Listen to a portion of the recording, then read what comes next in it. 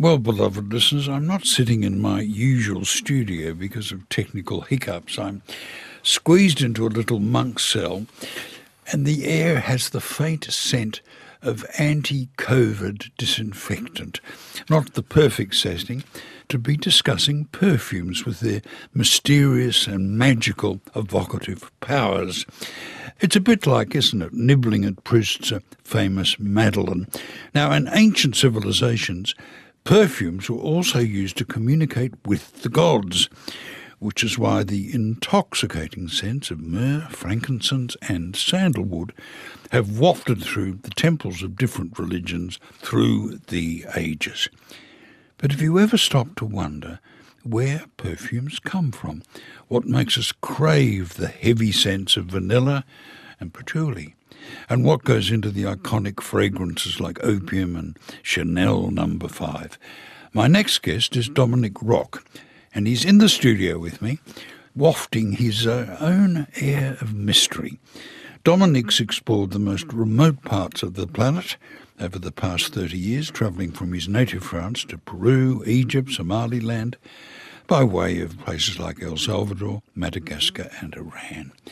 He's been on what he calls a lifelong olfactory quest, seeking out rare and exotic ingredients which he supplies to the world's most posh perfume houses.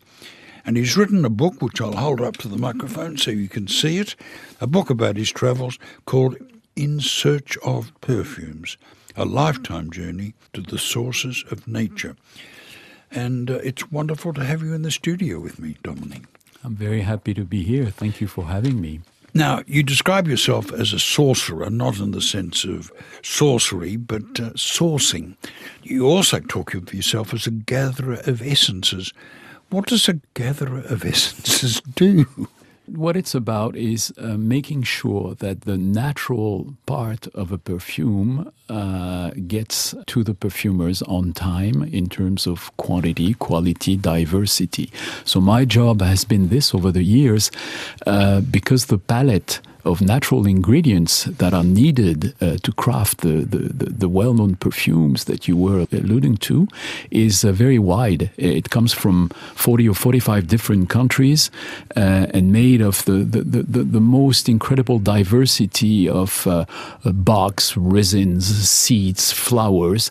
So it's a sort of ongoing and never-ending journey to go there, making sure that the products do not disappear. Some of them have been as old as 5,000 years. So to make sure that this incredible tapestry of nature into the final bottle does not break. Now, you don't collect these ingredients in the raw state. No, of course. We're talking here about essential oils, extracts, resinoids. There is a technical vocabulary of basically what does it mean? It means forever men have been wondering about how can I capture these incredible scents that are in nature? How can I capture the smell of the cedar of Lebanon, the smell of the rose of Shiraz? And gradually we've invented processes, waters, fats, perfume fats, and then finally essential oils, extracts, all kind of extracts. So it's been a long journey. And these are not synthesized, or in other words, there's not synthetic alternatives. So, should maybe remind our audience that a perfume is always a combination of synthetic molecules for one part and natural ingredients. The trick here is that synthetic molecules are very important because they give a skeleton, a kind of structure for the work of the perfumer. But of course, then the nature scents are completely required to give softness, richness, subtlety to the perfume. And in short, high-quality perfumes also translate in the fact that they contain a lot of natural ingredients. You sound like an expert in wine. The sort of language you're using is what we often hear applied to a fine glass of wine. there are a lot of parallels. For instance, one of a major ingredient in perfumery is vanilla.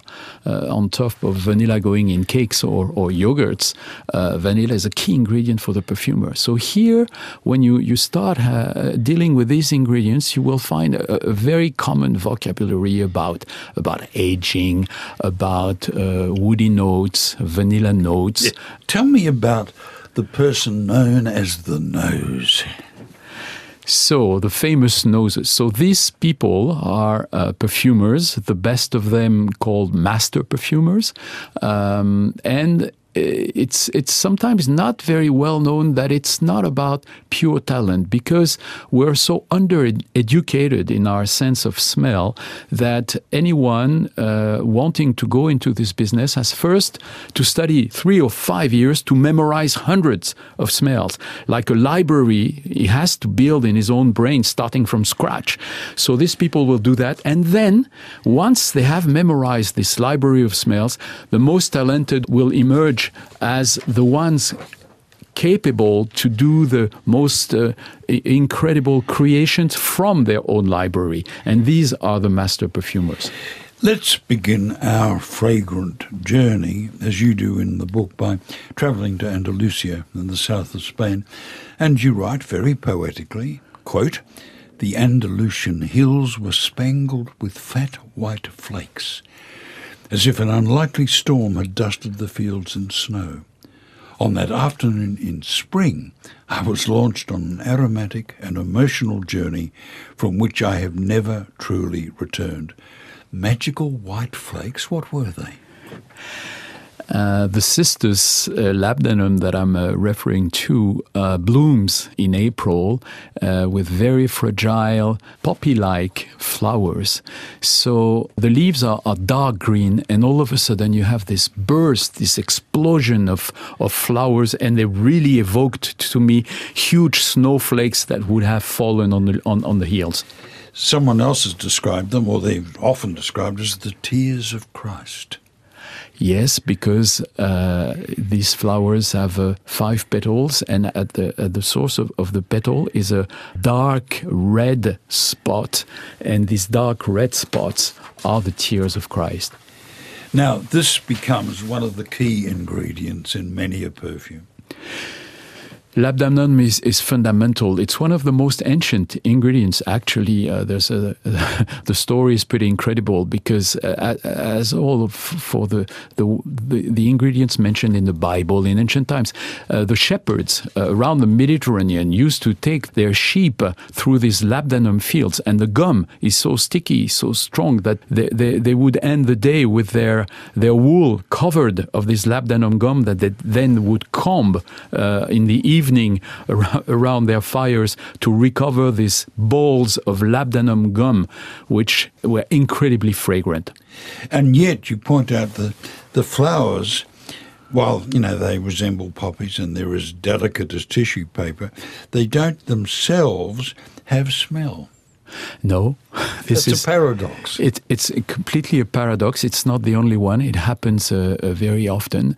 Like a plant will be very seductive with its flower, but the flower will not smell. It will be then the shrub or the leaf or the seed or the bark. That is so intriguing. So it was one of the very first aromatic materials to be used for scent, and it goes back, or it appears it's referenced on Mesopotamian tablets. Yes, a handful of ingredients like frankincense, cedar oil, as I mentioned, labdanum, benzoin, and a few others, but not cinnamon, appear, back in Mesopotamia and Egypt. The Egyptians were crazy about perfume and were very creative, to the point of also using myrrh in their recipe to mummify the pharaohs.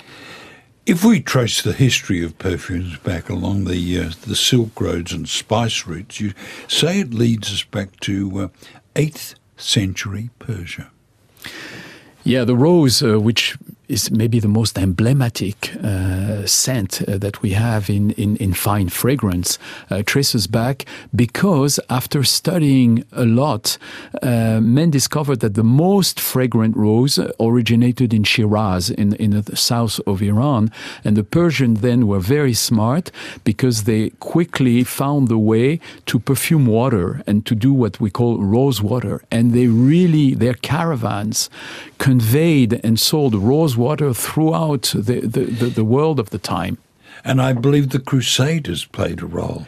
The Crusader plays a role to the point they discover this rose water and this smell in Damascus, which is some kind of center of the world at the time, and they bring back roses, rose water, and everything attached to rose to Europe.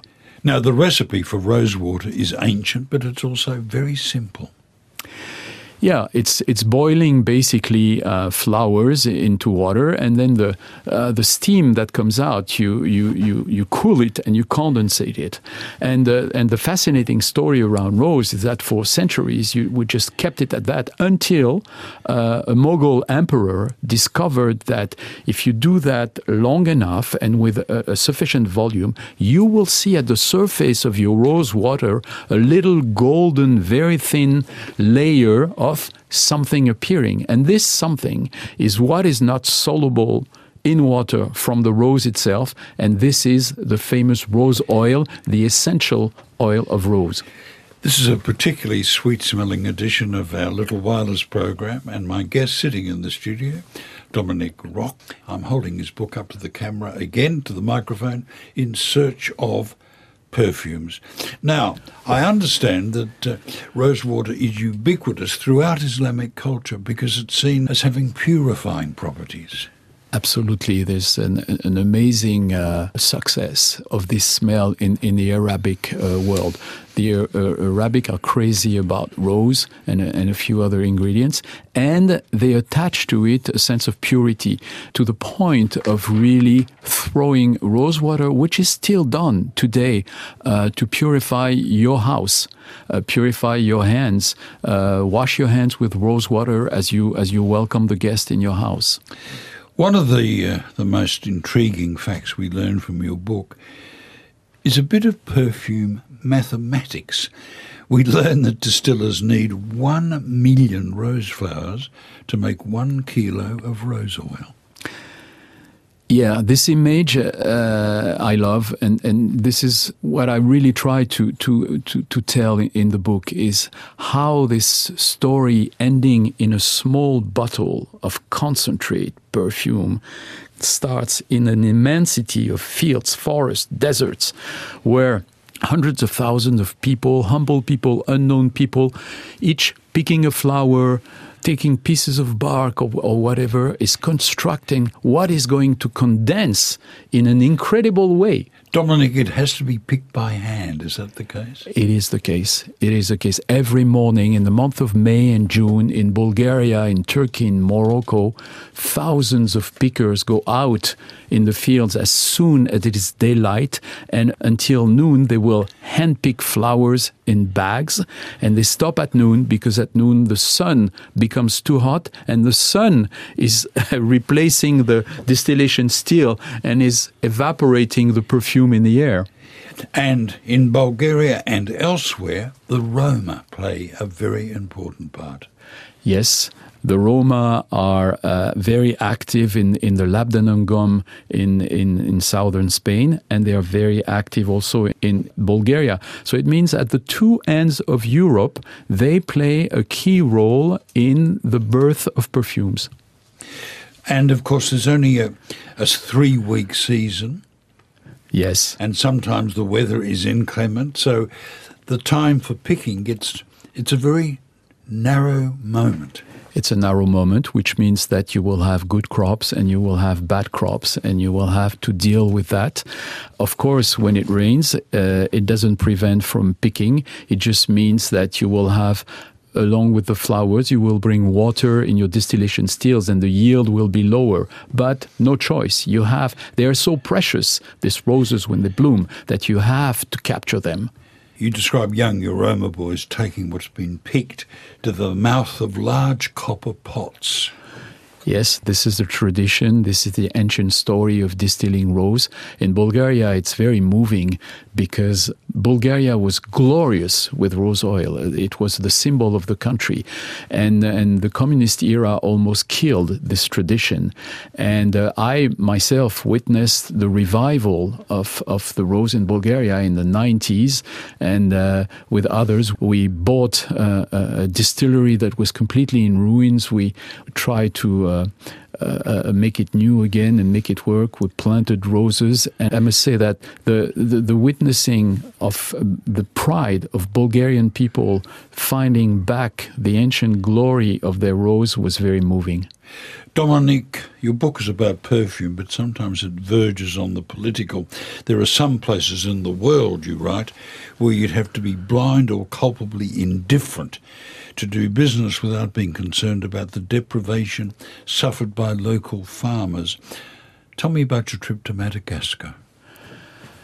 Madagascar is both magical, majestic beauty and absolute tragedy. This is a country that has no state for decades, and the farmers in Madagascar live exactly as they lived 100 years ago. It's just it's beyond comprehension, and I've shared for a long time the fate of these people and what the vanilla richness can bring to them, and how they suffer when there's a vanilla crisis, and yes, this is where some of the characters in my book, like for vanilla, the woman that I describe of the Queen of Vanilla was a very as a young child, she was very poor. She started going into vanilla, and as she was successful and grew her business, she never forgot the farmers, and is doing a lot to try to help them. But the Madagascans, who produce more than 80% of the world's vanilla, are treated very brutally. Yeah, they're left alone. There's no water in the villages. There's of course no health. There's barely schools. They're completely abandoned. They're abandoned, and it's very hard really to witness this situation. And one wonders, when is it going to change? Do you ever feel uncomfortable about the disconnect between the poverty-stricken workers on the ground and the ingredients they're harvesting, which end up, of course, in the most luxurious of luxury products? I know that you do. Yes. Yes, well, maybe feeling uncomfortable is not enough. What I'm trying to do, what I'm trying to explain in the book is that fundamentally, I remain optimistic. I think for a long time, the perfumers, the perfume industry wanted to hide everything that happened before the bottle because they wanted to keep their secrets, their sources, everything. Now this is all changed. Consumer of today wants transparency. He wants to be sure that no harm is done to the children in Madagascar. And he wants to be sure that the ingredients that are in the bottle that he's going to pay quite a large sum of money for is ethical. And this is great. This is very recent, but it's an ongoing journey that's not going to stop. We talked about the Crusaders before. You've become a Crusader yourself, because when you talk to the noses, you try to make them confront the realities. Absolutely, and I think they have little time, but every time I was able to take a master perfumer with me on a trip, be it to Egypt, to India, to Salvador, it changed their perspective on the ingredient, and that was fabulous because not only they were conscious of what is taking place at the origin, but it also influences their work because you don't smell the same Peru balsam on the trunk of a tree in the jungle than you do on a piece of paper in your lab. It's completely different. Take me now to, where the inspiration from the book began. You were standing next to a frankincense tree in the mountains of Somaliland.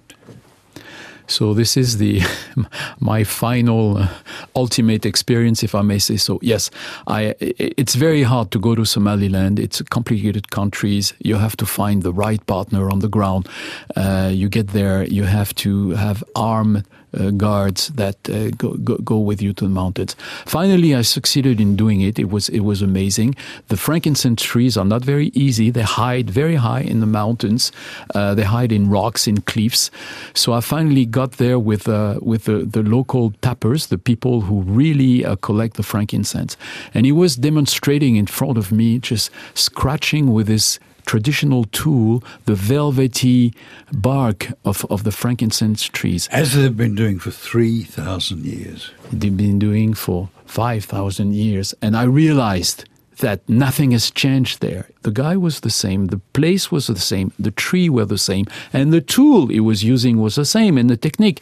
So you cannot not be moved by this. It was really, it brought me to tears to realize that the kind of miracle it takes that frankincense still exists under these conditions, and immediately makes you wonder what will it take so that it continues.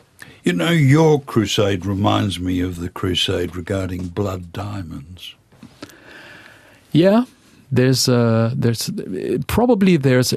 be honest, there's less violence. But, in Madagascar, the fate of the people digging for sapphire is not very different than the fate of the vanilla people. What do the growers you work with think about the end use of their materials? Do they realize what happens? They're rural people, they're humble people. Some have absolutely no clue of what their ingredients is going to become. Some know, and I think they feel maybe privileged that a powerful, rich industry still takes interest in their own products. So we have to keep them having confidence in that and do everything that is possible so that their crops are always valued. You make the point that the gap between the cost of patchouli leaves and a bottle of Angel is so huge that it's difficult for the people at the source to understand what's happening from a simple bush to that crystal bottle. Patchouli is a very good example.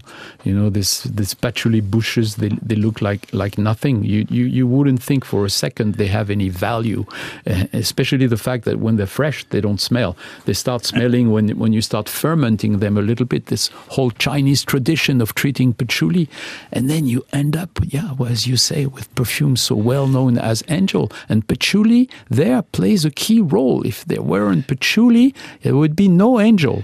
It's interesting, isn't it? I'm of an age to remember when patchouli oil took the world by storm during the hippie days. Yeah, and that came directly from an English tradition because at the start, the patchouli leaves were used by the Indians to perfume their shawls. And the English noticed that in the early 20th century, and they said, well, let's have the leaves ourselves and we will perfume ourselves. So the English started importing the leaves, and once they had imported the leaves, of course, it led them to distillate them and create the oil. Talking about being led, you dedicate your book to your dad, who you say showed you the path leading to the trees. Tell us a little about this path.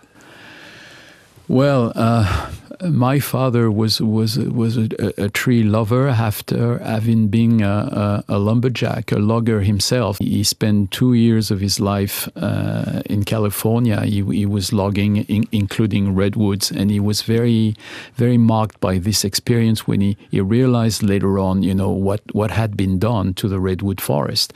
So I think this thing around trees, and for me around perfume trees, is very strong. I think trees probably symbolize all the good and all the bad that we can do to nature to the highest point.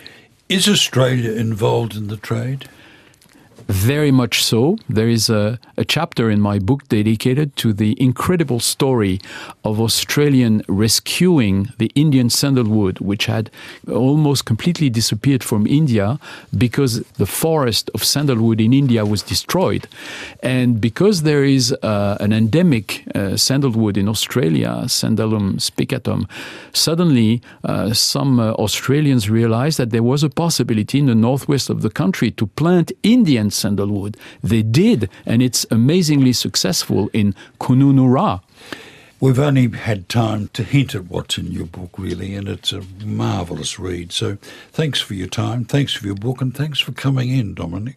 Dominic Roch, head of the Natural Ingredient Procurement at Firmenich. and author of the wonderful book In Search of Perfumes, a lifetime journey to the sources of nature's scents, and it's published by Welbeck. Thanks, Tom. Thank you very much. Thank you for having me. A pleasure, really. You've been listening to an ABC podcast. Discover more great ABC podcasts, live radio and exclusives on the ABC Listen app.